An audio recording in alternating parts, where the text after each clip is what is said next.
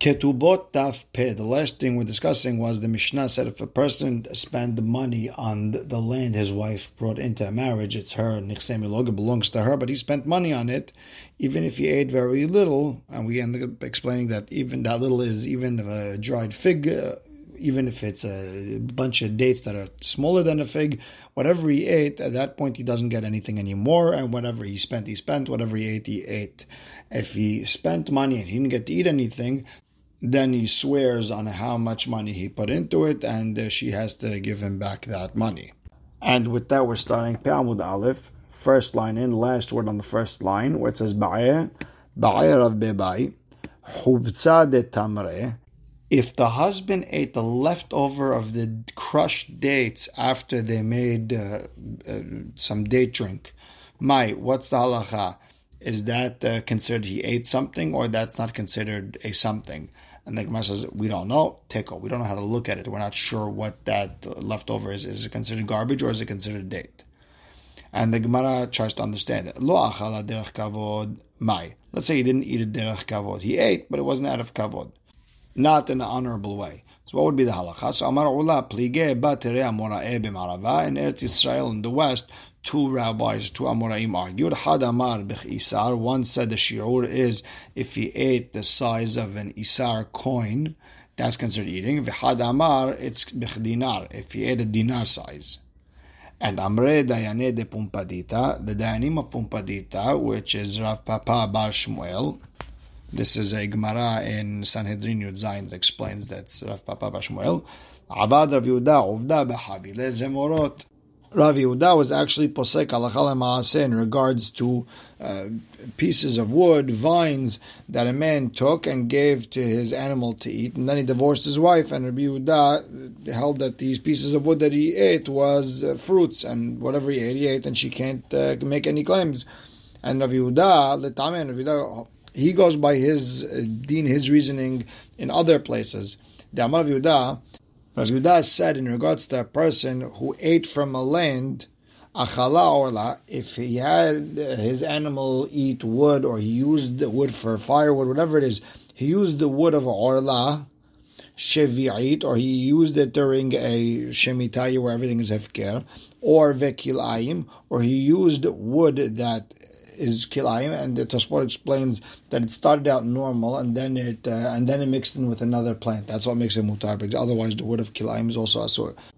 So if he ate it in one of these type of situations 3 years in a row, hare zo hazaka. It is part of the 3-year hazaka. Now he could say that I own this land. So even if he lost his document stating that he owns the land, he could say, listen, I've been here for 3-4 years. No one said a word to me, and it's mine. And what's the proof? I ate kilayim, I ate shivait, I ate orla. Bottom line is, we see that eating wood is considered fruits. And Amar Rabbi Yaakov, Amar Rav Hasda, Motzi Otzaot al Nechsei Ishto Ketana. If a person spent money on a land that his wife brought into marriage, but she's a ketana, and we're talking about a situation where her father passed away, her brother and mother married her off. This person's only kiddushin in Dirabanan, and therefore Hachamim said that if he spent money on her assets, and then she did mi'un, it's exactly like spending on someone else's land. Let's say someone went on a vacation, you spent money to help out his land. He gets paid like a regular sharecropper. But not exactly, because if there's any pirot, he gets all of it. And my tama, why do Hachamim hold like that? Why don't they say that he gets to, whatever he spent, he spent, whatever he ate, he ate? Why don't they say the same thing? So the Gemara explains, Abdu barabanan takanta ki yechid lo nifsedino. Hachamim made a takana for the ketana, so this way the husband doesn't ruin it on the other hand. Meaning, if he knows she's a mi'un away from making this marriage not exist, then he's not going to take care of her land. So Hachamim want him to be mitaken the land, so at least they'll pay him like an aris for whatever he put in, so this way he'll help the land. And the Gemara says the story of this woman, that 400 zuzim fell to her as a gift, as an inheritance, in a place called Hozai. It was far from where she lived. Azil Gavra, her husband, went there to get the money, but I guess gas cost a lot of money back then, and a pek shitmia, he spent 600 zuz just to get there. and Aite arba mea, and he brought with him 400. Once he's on his way back from Bechuzah, he needed one zuz. He needed it for something. How he took from one of those 400 zuz? He came in front of Rabbi Ami to find out, does he get his 600 zuz that he spent? Rabbi Ami told him, whatever you spent, you spent. Whatever you ate, you ate. Meaning, there's nothing much we could do. The Rabbanan told Rabbi Ami, that's when he actually ate fruits. But over here he's eating from the principle, from the main point, and he spent money over here. He spent 600 on the principle. The Gemara explains, so Rabbi Ami responds to Rabbanan, if that's the case, that he ate only from the principle, it becomes a situation where he spent money and he didn't get to eat anything from the fruits. He should swear on how much he spent, the 600, and then he could take. And Rashi explains he could take whatever he spent up until the profits. And what exactly is the profit? Is the machloket? Ritva says there is no profits. The Rosh says we see what these 400 zuz are really worth over there. Maybe they're worth more. And the Rashba says really it's all profit because if the husband hadn't gone, they wouldn't have gotten anything. That's an interesting machloket rishonim to get into. Now we learned the Mishnah. If a person spent money and didn't eat anything, he should swear how much he spent, and he could take that. And Amar Avaseh vehu sheyesh shevach keneged hotzah. That's if there's enhancement corresponding to hotzah, his expense. Meaning, whatever you spent, that's how much you made. And they might ask, Lema hilcheta. What does that mean? What is Avaseh trying to say? Meaning, is he trying to say that if there's more enhancement, more profit than the amount he spent, then he doesn't have to swear? Or is he trying to say that he only takes his profit only when there's the exact same as his expense? But if there's less profit than that, then he doesn't take anything even if he swears. So Amar Abaye, what Rav Aseh was trying to say, he was trying to be lenient. If there's more enhancement than what he spent, so let's say he spent 5, but he made 12 altogether, that means he made 7, great, then then he takes whatever he spent without swearing. And Amar le Rabba, so Rabba said to Abaye, if so, he's going to deceive. Meaning he could always say that he spent less, a little bit less than the value of how much the enhancement was, and therefore he's going to get the exact amount without having to swear. Ela Marava. Rather, what was Rav Aseh trying to say? He was trying to be mahmir. If he spent more money than what they made in the profit, then en lo ela hotzah shiur shevach or b'shvuah. Then he has a right to claim the expense only up to the amount of the enhancement, but with a swear. So now the Gemara asks a question. A husband who told sharecroppers to go work at his wife's property instead of him. What's the halacha? Do the arisim, do the sharecroppers, where they get whatever they spent on the land? They worked over there. Do they get do they get their money at the end of the year? They get whatever they worked for. Do they get it from the husband or from the wife? Do we say that he went down to work because the husband hired him? If the husband is not there anymore, therefore they don't get anything. Then they also walk out with nothing. Or maybe they went to go work the land. And in general, land stands to be worked by a sharecropper. Therefore, they get from the woman. Now, the Gemara has a problem with that question because I understand your question. What's the difference between this case, where the husband hired these men to come and work over here as sharecroppers? He leaves, they take over. What's the difference between that case than a person who goes to his neighbor, starts planting over there without permission? And the halacha is shamin lo v'yado ala tachtona. We assess whatever he spent. Did he make more profit? Did he make more expense? And he's always going to get the least amount. So at least give them the least amount. So the Gemara explains, over Over there, in that case, that land is empty. No one is working over there. They're not instead of anyone. The person just walks into his neighbor's yard while he's on vacation, and he plants over there. And therefore, listen, you were not supposed to be here, so he'll only get the lesser value.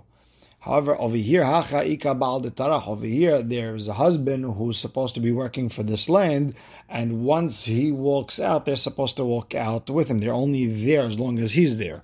Meaning, if there's a divorce or a death, just walk out. That's it.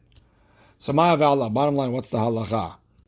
So, Amar Avuna Bered Rav Yeshua Hazin, and we check, Iba'al Arisu, if the husband himself is a sharecropper, then he knows what's involved in here, and he knows to do the work, and therefore, istalek lebal, if he leaves, istaleku lehu, then they leave also, because the woman could always claim he was supposed to do the work, and if you don't do the work, he's supposed to do the work, and therefore you're in his stead.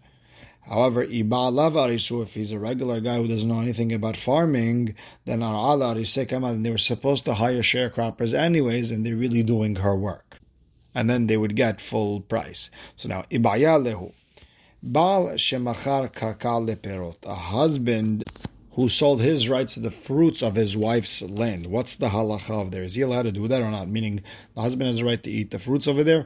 He sold those rights to someone else to come and eat it. Is he allowed to do that or not? Mi'amrina, do we say, my dekane akne, whatever he acquires, he's acquiring to the other person, and therefore he could do that. Or maybe, kitakinu le'rabanan perot labal, when Hachamim said the husband has a right to get those fruits, mishum revach beta. That's the gain of the house. The more food that's available in the house, the more you bring home. Okay, great. Avila zabune la, but to sell it to other people and to make more money that way, no, he never got a right to do that. So Yehuda mor bar mere mor mishemed rabba amar masha asasui. Whatever he did. Meaning, if he sold it, he sold it. His sale is not a sale, he didn't do anything. And Amar Papa, Had Yehuda Mor Bar Mere Mor, what he said in the name of Rabbah, that he didn't do anything, Lav Befirushit. He never actually said it. Some story happened and we understood it, we inferred it. There was a story with this woman. She brought into the marriage, she brought into her husband 2 maidservants, they belonged to her. The husband went and married another woman, and he sent her one of those maidservants that belonged to his first wife. She came to Rabbah, she yelled, Rabbah didn't care, he didn't do anything for her. Now, whoever saw this everyone thought it is because whatever he did it. So he sold it, he could sell it. It's not true. It's mishum revach beta. The reason he's not allowed to sell because he has to help the house. Now, when he sends this maid servant to the other woman, it's also karavah. The house is being helped. You have more people being helped over here. Therefore, he was allowed to send that maid to the second wife. The halakha is a husband who sold the land that this way someone else could eat the fruits. He didn't do anything. What's the reason? Abaya Amar. We're scared the buyer is going to ruin the land. He's not going to take care of it the way he's supposed to. The idea is Hachamim are worried also for the woman's benefit, and we want her to have some of the fruit also. Now, my benai, what's the difference between Abaye and Rabbah? The difference would be is a land that is close to the city. We're not worried that someone's going to ruin that land because the husband's going to pass by every day. He's going to make sure that that buyer is taking care of that land. But according to Rabbah, she's not getting any of the fruits. It's a problem. Inami, or B, Baal Arisu, if the husband himself is the sharecropper, he's working for the buyer, okay, he's going to make sure there's nothing wrong with the land, but at the end of the day, the woman's not going to get anything. Inami, C, Zuzeh v'ka'avid behu iska. If the money he's getting from the buyer, he's going to do work, he's going to make money, and he's going to help the house, that's okay, but the problem is the land might get ruined. And that's the 3 differences, the practical differences that would be between Abaye and Rabbah. Next Mishnah. Shomeret Yabam. A woman, her husband died, or her Meoras died. Shenaflu la nechasim. After her husband died, she got inheritance, she got a gift, and there's no yibum yet. Modim bet Shammai u bet Hillel, they both agree. Shemocheret v'notenet v'kayam. They both agree that she could sell that land, she could give it as a gift, she could give all that money, whatever she wants, and it stands. And the difference is because when a woman's engaged to a man, it's a stronger connection than that of a Shomeret Yabam. The Meiri Tosfot explained the difference would be by Shomeret Yabam, if she went with another man, it's only a Isur Lav. But Arusa went to another man, there's already Isur Sakila. So there you could see that there's a much stronger connection between Arusa than a Shomeret Yabam. And that's why if the Shomeret Yabam sold, then it's considered a sale. Meta, if she passes away, what do they do with her ketubah money? Who's going to inherit that? And all the assets that come into the marriage with her. The principal belongs to the woman. We have a safek here, we're not sure, and therefore the inheritors of the husband, the inheritors of the father, her father, there's a safek here, so they're going to split it. No, every asset is wherever it is. And the ktubah money, the maneh, the matayim, that's by the inheritors of the husband, and they stay over there. And any asset that comes in with her, like a dowry, that's b'cheskat Yoshei Av, that stays by her father. Now, let's discuss this Yibum situation. When Shimon is Me'abim Reuven's wife, she's his wife to everything except one thing. He doesn't have to write her up a nuktubah. The ktubah goes by what his brother who passed away wrote. And all of Reuven's assets are connected to that ktubah, even though Shimon's not married to her. And therefore, if the brother who passed away left money and that's connected to her ktubah, we buy land with it, and the Yabam can eat the fruits of that land. Now, if he died and perot lushin mikarka, and he left the fruits that are disconnected from the ground, you would sell those fruits, buy land, and he could eat the fruits of that land. If they're still connected to the ground, you have apples on the tree. Amar Rabbi Meir said, Shamin otan, we assess this land, kama hen yafin beperot, vekama hen yafin belo perot. What's it worth with or without fruits? V'ham otan, the difference, yilakach be'en kaka. You buy land that, v'hu ochel perot, let him eat the fruits. Fruits that are still connected to the ground, they're connected to the ktubah, they're his. But if they're disconnected from the ground, whoever grabs them first, it's theirs. If he grabbed them first, the yabam, then it's his. They're completely his. If she grabbed it first, okay, then you sell those fruits, you buy land with that money, and he can eat the fruits. Kenasa, hare he keishtol dechol davar. The Yabam was now with the Yabama. She is now his wife to everything. As long as her ktubah goes on her original husband's assets, the older brother who passed away. Lo yomar la, the Yabam cannot tell the Yabama, hare ktubatech munachat ala shulchan. He can never tell her that your ktubah is on the table. Meaning, here's the cash value, this is yours, and let me sell everything else. Ela kol nechasa v'harayin ktubata. Any asset that he inherited from his brother, it's connected to her ktubah, therefore he cannot sell anything. V'chen lo yomar adam leishto hare ktubatech munachat al shulchan. The same thing with any other woman. A man can't tell his wife, here's the money of your ktubah on the table, and I'm going to sell everything else. Ela kol nechasa v'harayin ktubata. All of a person's assets are connected to her ktubah. They're responsible for her ktubah. Gersha, the Yabam and the Yabama got married, now he divorced her, and la ela ktubah. She only has the ktubah, and then he could sell whatever he wants, she could get her ktubah, and that's it. It's like any other woman, they come back to their original husband, she only has a ktubah, and she has no connection to her first husband's assets. The Gemara starts, Shomeret Yabam Shemeta, Mi Kovra. Shomeret Yabam, she's in that stage, her husband just passed away, she didn't get the Yibum yet, she passes away, who has to bury her? Usually, Hachamim will mitaken that the husband has to bury his wife. Why? Because he's Yoresh or Ketubah. Because if she passes away, he gets the Ketubah money. Fine. The deal is that he also has to bury her. Here he passed away. So here's a question. Do we say the inheritors of the husband, they're the ones who are responsible for burying her because they get the Ketubah money? Or maybe or maybe the Yorshim of her father have to bury her because they get back the money that they gave for the dowry. All that land, all that money, whatever it is, since they get it back, okay, then you have to bury her. What would be the halacha? And although we're in the middle of the question, we'll stop right here. Baruch Hashem la'olam, amen ve'amen.